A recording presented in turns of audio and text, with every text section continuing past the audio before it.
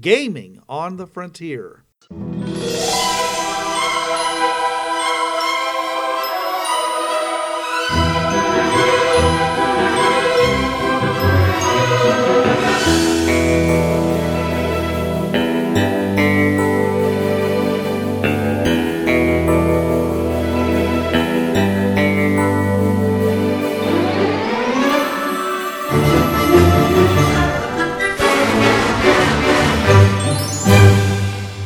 Now your host. This is Bruce. This is Trav. And John's not with us. Welcome to Gaming on the Frontier, your gaming podcast where I'm sending the message to you. My mind to your mind, my thoughts to your thoughts. Shouldn't be thinking like that. You're a church-going man. Ooh, you dug too deep. Trav and I are continuing our talk, actually, adventuring on a truly advanced planet or culture. So that brings us to our last one, which is instantaneous teleportation over any distance. Okay, so, to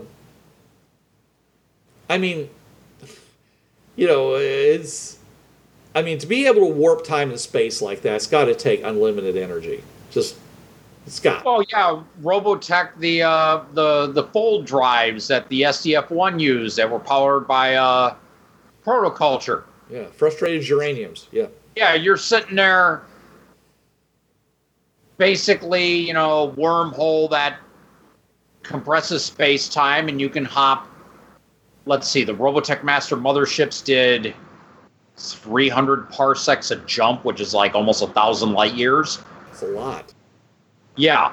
We can't even see that far without special, like the Hubble space. The human eye can't see that far in stars. All the stars we see in the sky are less than 1,000 light years away.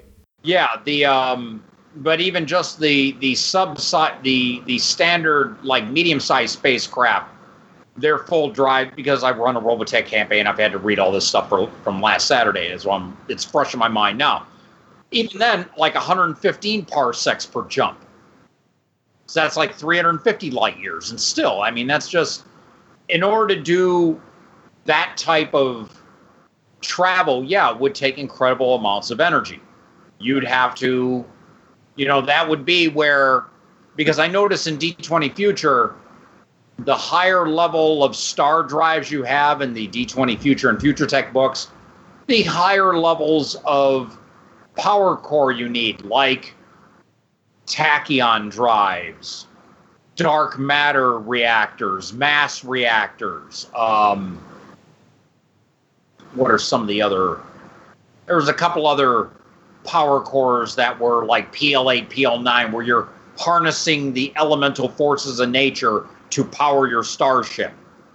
And usually for the star drive, it's not like, well, we need this to power the lights. No, you can use a fusion reactor for that. For the star drive, you need, the big guns. So right, yeah, you need the antimatter. Yeah, the antimatter collider or whatever. But yeah, teleportation over any distance. Yeah, most likely 9 times out of 10 with that, you're either bridging space-time by either collapsing space or making a wormhole, or you're sidestepping the material universe entirely and going into warp space, hyperspace, whatever you want to call it. Mm-hmm. Or you're doing that warp drive thing where you stretch space and just collapse it behind you, and you're now where you were trying to get to. Yeah, you're somehow distorting space-time. Yeah, that was right. Yeah, ultimately you have to do that in order to do teleportation. Yeah. Yeah, and And I wrote an adventure one time that took place on a world ship that was 250,000 miles across, and it was like a million miles long.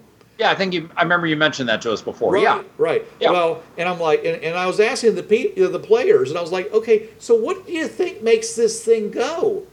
It's obviously not meant to be sitting here in space for the rest of the time, though it does seem to be doing that right now. how do you think this thing gets where it's supposed to go? And they're all like, well, some kind of warp technology or something like that. I said, yeah, but, think about the size of this thing, the number of, quadrillion metric tons that are involved, okay? I mean, they're creating, I had it creating gravity literally by mass. Okay, the mass that was in part of the cylinder underneath was creating Earth G gravity. Okay. So basically, I didn't do all the calculations, but I mean, essentially, you've got a layer that is, I had it made out of basically mostly pure uranium. Okay, and it was, so whatever that is compared to normal dirt, it was that thinner than it would be for an entire planet. Essentially, that's what you had all the way around the length, and all the way around. So until it got to the front where it did taper up, and I was like, what makes this thing work, guys? And they really wondered after I finally got them to understand the scale of what was going on here, and they got up to the front and they found out that what it was is they were using psi, that that there was a special combination of people with psi powers that were necessary to be the crew of this ship. And that provided all these things we're talking about: precision beyond understanding, the ability to perceive way beyond what human sight could possibly imagine, and the ability to teleport, but also somebody who had the ability to keep everybody's bodies going. And so essentially what happened was the teleporter was just teleporting the entire thing a certain distance, and then again and again and again and again, as fast as they possibly could, to the point where it was just done unconsciously. And so the ship was essentially never actually accelerating at all, but it was translocating as close to the speed of light, or possibly faster than the speed of light. I don't remember, what it was. And the idea was to get them from where they were going to someplace else where they were supposed to be at. And that was how the ship moved, was using teleportation. But it wasn't just one godlike being doing it. It had to be all this stuff bolstered by the super science technology that was part of the whole, cockpit thing that made the whole giant super ship run anyways. But it took a whole lot of these things for it to happen. And that was what the adventure was all about, was going out into this world and collecting all the people that were good candidates to become the crew, and see if they could integrate together and not, basically destroy each other, by their own personal ambitions. Because if you have special abilities, sometimes it makes you, ambitious. Yeah. You might not work well with others, and working well was essential. So, all right. Anyways, but that was teleportation was how they got this thing going. So if you're going to go, and the reason I bring this up is because of certain animes that are out there, and the one in particular I'm thinking of is Gurren Lagann. Are you familiar with this anime? Doesn't sound familiar, no. Okay, well, it's a fairly famous anime, but the point is, in the series, the mechs keep getting bigger and bigger and bigger until finally at the end there is a mech that's basically, I don't know, I don't want to, I mean, even to say it sounds silly, but it's a sizable portion in size of the universe. Yeah. Okay. Now, I'm not, and I don't want to talk bad about the anime in any way, because I haven't seen to the end, and that's, and the story is really important in these kinds of things. But the point here is that when you see it move its arm, in order for it to do that, its arm is moving faster than the speed of light. Yeah, just... Okay, it's that whole relativistic kind of thing going on. I mean, it's like something is making this thing able to move like in impossible speed over impossible distances. And one way of avoiding that is teleportation. Yeah. If literally every piece of the ship synchronized is teleporting these vast distances. So from, any reasonable distance, it looks like the thing is just moving its arm normally, like you'd be waving at somebody or swinging, banging. This was another robot he was fighting. So it's also somewhat the same size. So I'm just saying, so in order to do that, in order to have things this big, they're basically going to be a violation of local time-space rules. Oh, yeah. They're going to have to somehow get past that. So, instantaneous teleportation over any distance is one of the ways that you could do that. I mean, the other way is to simply say, well, the universe is a backdrop, but they're actually inside of a different universe. It's just, it's a forced perspective. It's not really that big because, frankly, as big as they were, they would have been crushing star systems as they moved. Yeah, because, just the size of everything that we're talking about. Well, you heard as soon as you had said that, I'm like, all right now, really? Yeah. So, I'm saying that's when there's a great little bit on YouTube, which is called Relative Sizes of Mechs. And the last one is that super big Gurren Lagann. It isn't called Gurren Lagann. It's called something Lagann. And it is like, it's hard enough to even understand how big we're talking about when you talk about the universe. Okay? And this thing is a sizable portion of that size. So it's just like literally boggles the mind. It's easier just to go and look at it and go, oh, yeah, okay, fine. Just go with it. Don't think about it. You'll lose hair. You can't. Yeah. We can't even conceive of the distances that are between planets. We can deal with them mathematically, and use scientific notation. So, that distance becomes like 10 to the 43rd power. Stuff, but really, it's beyond our ability to really comprehend. So when we start talking about things like that, and it takes unlimited energy to be able to do that. If anything takes unlimited energy, that takes unlimited energy, and where it's coming from, ain't coming from, some other universe, because, you'd be winking out the entire universe in its tomfoolery at the end of that anime. I don't know where it's coming from. But anyways, they had their fight, and then they collapse into a black hole and explode and destroy this universe and create a new one. Who knows? I don't know. I haven't seen the end of it. I only saw like the first dozen episodes of it, so we never got to that part. So, but they've done some other weird stuff in anime that we can talk as a topic about what things they do in anime that break the laws of physics, and there's a couple. This is one really good example of that. So anyways, so that's why I listed instantaneous teleportation over any distance. The whole mass energy thing, it's just got to be just beyond anything that we can possibly imagine. And probably, solar level unlimited energy is not enough. We're probably talking about something way beyond that. The dimensional gradient probably would be the best thing. Possibly a time bubble where you're literally taking all the energy in a parallel universe and just condensing it down and funneling it out like you'd be squeezing water out of a balloon. I don't know. Just, unbelievable amount of energy. So, okay. So, can you think of any other form of unlimited energy? No, usually ones that come to mind are either you're tapping into stars or celestial bodies, or you're tapping into dimensional energies. Those are the two that always come to mind for me. Yeah, there's always the power of love, Trav.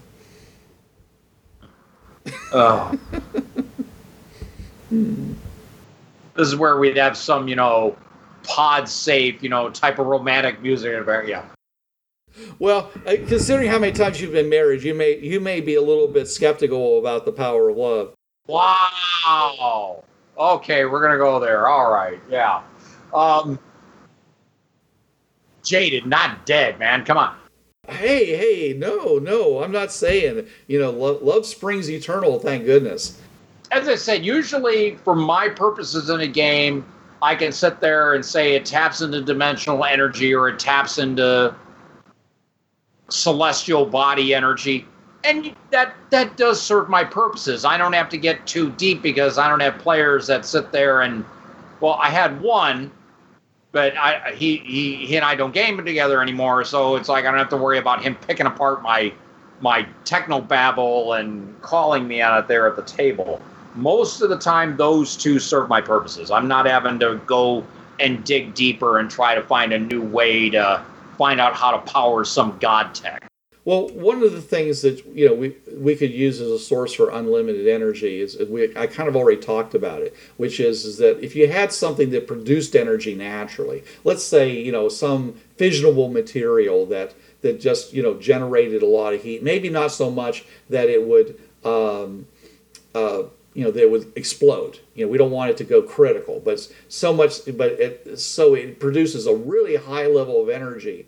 And so if you have it in a time bubble of some kind, then you could collect all that energy and release it, create like a time grade and release it all at once into our universe or into, outside of the bubble, and it could provide enormous amounts of energy. And yeah, it would. I mean, the object itself the power would get it would turn into its base form. Its half-life would take like maybe 15 minutes instead of taking millions of years. But you'd end up with a ton of energy as a result. And if the time bubble collapsed, then you just end up with whatever it was with no more energy, coming out of it. It'd be decaying at the normal rate. So it would be kind of a way it would be a safe form of really powerful energy, assuming, of course, that in the process of it coming out, it doesn't if it collapsed and it was in the process of producing all that energy and it was a lot of it, then there might be a big explosion. But it wouldn't be, it wouldn't be like blowing up the planet, at least hopefully. If you designed it right, then the gradient would be the collapsing time gradient would not cause a problem, is what I'm trying to say. But that's one thing I thought of as far, because there's a lot of video games and other things like that always seem to have some kind of unlimited energy in it, and it's safe. And I'm always like, what is this coming from? Like the Fallout 4. I mean, the whole Fallout series. They had cars running on nuclear energy. And so much so that in the future, if you shoot a car, it'll blow up. But when it blows up, and it causes you to get radiated from it, but it doesn't go off like a nuke would, like Nagasaki or Hiroshima. So, it raises the question of how, it's just the physics in the Fallout 4 world Fallout universe different, that it just doesn't ever get that. They get critical mass because they blow each other up with nukes. Okay, but maybe it takes much bigger nukes in order for that to happen. So maybe when a small thing like a car engine, the worst that's going to happen is you're going to get a explosion like somebody setting off a stick of TNT, and it's going to throw radioactive material over the neighborhood, within like say 100 feet. And you might get some radiation, but then you bring in the cleanup team, they scoop it all up, and then everybody involved goes and gets a shot of Radaway that cures all the genetic damage, or whatever, and it's fine. It's not a big deal. It's otherwise it's really really safe. So only in like massive car explosions and cars getting crushed or whatever, not just smashing into each other, but literally like 1 in a million incidents which this ever happened.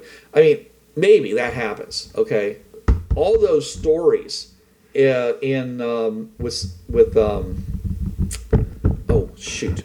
steampunk, they always seem to have some battery, or there's this glowing tube or something that provides them with all the energy they need. And I'm always like, what is that? And how does that work? And I mean, even Captain Nemo, he extracted all of his electrical needs from seawater. And it just says that, doesn't, like this, like the sea is, because we know that the sea has electrolytes in it, and therefore somehow he's able to extract what he needs out of the seawater and power his ship, through an electrical battery thing. And I remember like reading it as a kid and never really thinking about it, and then years later, like in college, reading it again, going, "What did he say? How did this work?" And I read it, I was very dissatisfied. Shattering the illusions of youth, yes. Oh, well, I'm just saying, but almost all of these steampunk things always seem to do that sooner or later. They got something charging around. Yes, it's using steam and stuff, but it's like powered by something that just doesn't exist. And that's probably the thing that gives me the most dissatisfaction with the whole genre, personally. Not that I'm saying that people shouldn't enjoy it. You want a little bit of verisimilitude, and you just look at that and go, yeah, no. If they could just explain that one thing, because it seems to be such a linchpin, something that they came up with. Even if they said we discovered a new element, okay, that nobody knew about, and it works really great, then it'd be something, okay. But it always seems to be just this, I don't know, these resonating crystals that somehow produce electricity when they're next to each other. Yeah. And I'm like, whoa. And that falls along to the same concept they had back then, which was, that the universe was full of vibrations, and that if you understood the basic vibratory pattern of anything in the universe, you could disrupt it, and that's how disintegrators work, okay? Or you could, do good things with it, but most importantly, you could use it as a way of creating energy wherever you needed it. And so I think that was kind of like what that thing was supposed to be, was some kind of thing. And they used it in a little bit in From Beyond, the kind of Lovecraftian movie that Jeffrey Combs was in. Was he in that one? I'm not sure if he was in that one. I think he wasn't. Anyways, but they had this device, this tuning fork device, that actually allowed people. First, they thought they were just seeing into other universes, and then they realized after a while they were letting the other universe leak into our universe, and of course, bad things happened. So, but that was the whole idea, that everything has a basic resonance to it. And once you understand that, you essentially gain enormous knowledge and power over the universe around you. So, I'm just saying that's what I think would have to be as part of these steampunk type stories where they have this stuff, because you need something to explain how these are being powered. Because most of them are not being powered by actual coal-fired steam engines. Yeah. They're being powered by something else, especially the airships. So, but anyways. So that's all I can think of as far as unlimited energy. One of the Doctor Who episodes, one time they were talking about that, and at the end of it, Tom Baker looks at the guy and says, "Have you looked into tapping energy by the relative movements of the planets around a star? Lots of energy there." And the guy's like, "Oh yeah, we should do that." I think that was the one where they did the block something transfer stuff, where it's right before they lost Adric, whatever his name was, the kid. My knowledge of Baker, it was a long time since I've seen any of those episodes on people. I just was impressed when he actually told somebody, says, that you could somehow generate energy from the relative movements of planets around the sun. The fact that one's going this direction, you're going this direction. If you set up some kind of connection between the two, that tension between the planets are going to generate enormous amounts of energy that can be tapped. Oh, yeah. What they were trying to do, they were trying to come up with some way of powering their civilization, because they essentially run out of all their fossil fuels. And they just needed more energy than could be produced by solar or any of the normal means that people would come up with. So they were trying to tap into stuff that was essentially about to cause their entire, possibly the universe, certainly their planet itself was about to be destroyed. Okay. And so At the end of which he goes to the lead scientist and he says, "You guys like you idiots, you know." He says, "Now we're all gonna die." Blah blah blah blah. And he's like, check this out. And he's like, "Oh, I never thought of that." Yeah. And he pats him on the on the back and he toddles off. And we go to the fun stuff with him basically talking to people. Tom Baker smiling at the camera and being yeah. Yeah. I mean, for a guy who wasn't that attractive, he had a lot of charm. Oh yeah. So it was that wild-eyed grin that just it drew you in. Like, yeah, you're gonna have fun with this one. Yeah. All right. Well, that's all I got that I can say on this podcast. Okay. For Unlimited Energy, is there anything else that you'd like to mention about what life on a super science planet might involve? Well, it's just that for your gamers, I mean, you really are going to have to. This is going to push you as far as making stuff up like this, because you will, and we've mentioned you're going to bring up a lot of ethical issues, like the things about tapping into people's minds. You're going to have to. You could get into some sticky discussions of technology versus ethics, and of course, Oppenheimer and the atomic bomb will come up, I'm sure. But yeah, if you run this right, you could have a lot of fun with it, because you could just do all sorts of stuff to the players, and it's just God Tech gives the GM excuse to just totally go Arthur C. Clarke on his players. Sure, and it's fun. Yes. Because every time they think they got a handle on a situation, or they're stuck, they can't figure it out, and some like 4-year-old boy says, "Well," or girl says, "Well, why don't you do this?" And they're like, "Well, how do we do that?" He says, "Oh, it's easy." He just goes and fills a blackboard full of calculations. He says, yeah. or you could just go buy buy it down at the hardware store. It's on sale, 2 for 1,500 credits. You're like, really? Yeah. And the line from Back to the Future. Oh, I suppose you can just go to the corner store and buy plutonium. Yes. Yes. Yes. And as of course it turns out, yes, you can in the future. Not that future, but in the second, the one, because he had Mr. Fusion. Mr. Fusion. It ran off of banana peels. Yeah, beer and banana peels and coffee grounds. Yeah. Yeah, great. That was so much fun, and that's the future, of course, we want in these stories. We want fun stuff like that. Where people are doing crazy stuff with crazy stuff. They're doing stuff that just shouldn't make sense, but it does. So that's where it's great to have like Stephen Wallet's Drama Deck. Because there's a lot of cards in there that literally it's like, you suddenly do this. You discover you have a psychic power you did not know, and it works, and you can use it for the next 10 minutes. It's like, that's what we're talking about. Or, you needed a vehicle, and literally, a spaceship falls out of the sky and lands next to you. I mean, these things can happen. And by giving those, and the GM just basically handing those out to the players can really help them wrap their minds around the possibilities and break out of that really stale box that people do in their minds. They say, this is what our game is like. This is what we can do.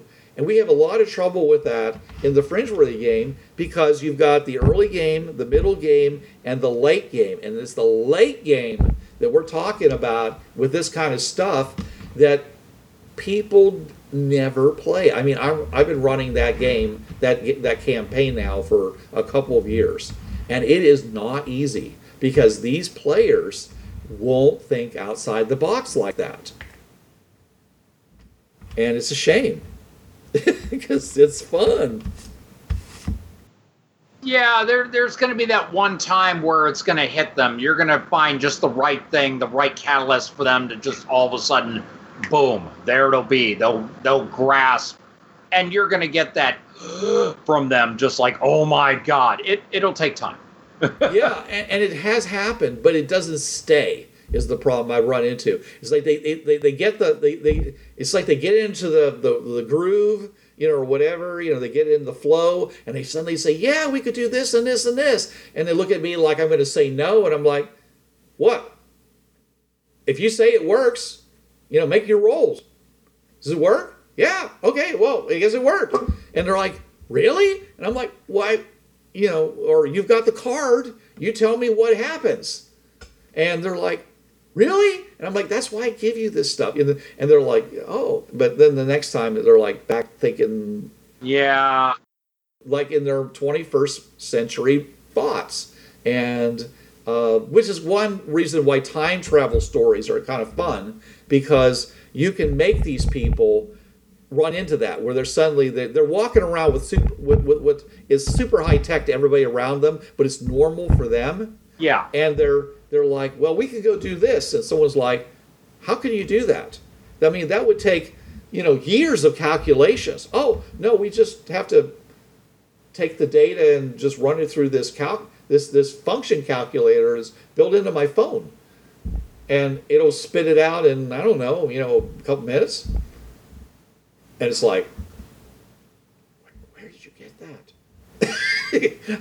how can this be? Who are you people? And but yeah, that's and they sometimes get it when you do that, because this, if they can get their minds to translate now into the future and say, what, if I actually lived in a commonwealth now that had access to super high-tech worlds and had Tamelan artifacts, or had super science, Eternals artifacts, or Infinity Stones, or whatever you want to say, how would that change the campaign? What would they change in my life and the way my character acts, and what my character would be doing?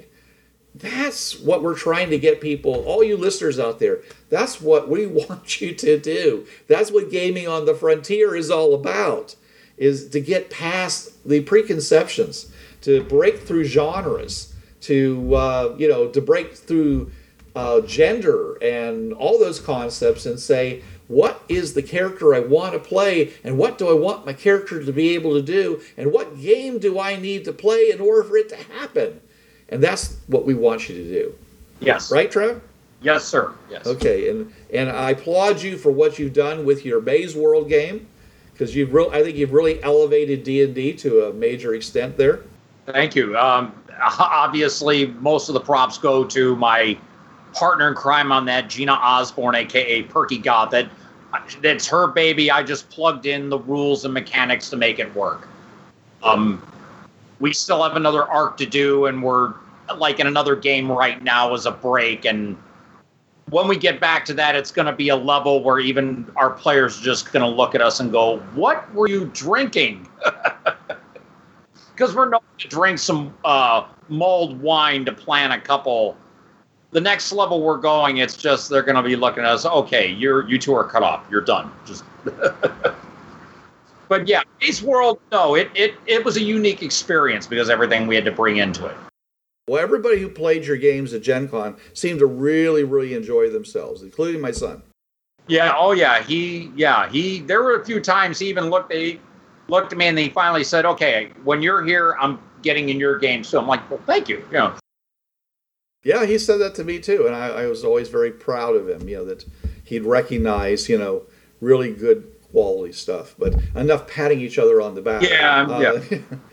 Anyways, like I said, that's what Gaming on the Frontier is about. That's what we're trying to do, and and again, we want you guys to give us feedback on our Facebook, and of course on Google Plus and all those other places, especially on this podcast. If you want to send a note to us, we'd love to hear that. Especially if something happened around your table, something we'd love to get some of your because we're game agnostic now. Okay, so that means that if you did something truly amazing that was like way over the top inside a Traveler, we want to hear it. If you did it in a Vampire, using Umbra tech, okay, especially if you were in a game like oh shoot, I can't think of it now. The one has all the stellites and different universes that are all taking place in small areas on the planet on Earth. Torg? Torg, yes, thank you, Trav. Torg, with all that, the demon tech stuff and the Cthulhu tech. I mean, that stuff is just basically it's these people who are trying to blue sky this concept, so that when you actually go someplace where you run into super high tech, your GM isn't just like, well, I guess it's going to be just like Star Trek, or it's just going to be like Andromeda, because Andromeda was supposed to be even higher tech than Star Trek. I mean, the Organian, by the way, was the guys I was trying to think of. But it's, I mean, you want to make it interesting, and not just steal something you read in a book, but actually just trying to make it your own. So please tell us about these things, okay? Because we'd love to hear them. We'd love to hear, how you especially anytime that you basically break outside the box, where you basically take a rule that's never been used in the same way before in your game, and you suddenly apply it differently, and you find it's awesome. Oh, we want to hear that. So whatever you do, we hope you're awesome at it. We hope your players think you're awesome if you're a GM. And if you're a player, I hope you're making your GM awesome by feeding ideas to your GM and not treating him as if he's your enemy, because he's there to give you the most awesome adventure he can, yes, or she can, and they need your help. So please. This is collaborative storytelling. That is the whole purpose of role-playing games. It is the players and game master working together to make a shared universe. Right. Absolutely. And we are going to do our very best to bring the awesome to you again next week. But until then. This is Bruce Sheffer saying there are a million worlds out there, so go explore them. And this is Trav. There's a reason why it's called gaming. It's for having fun.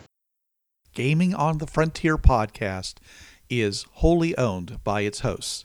It is released under the Creative Commons 3.0 license. No commercial reproduction and any use of any element of the podcast must be attributed to the Gaming on the Frontier podcast.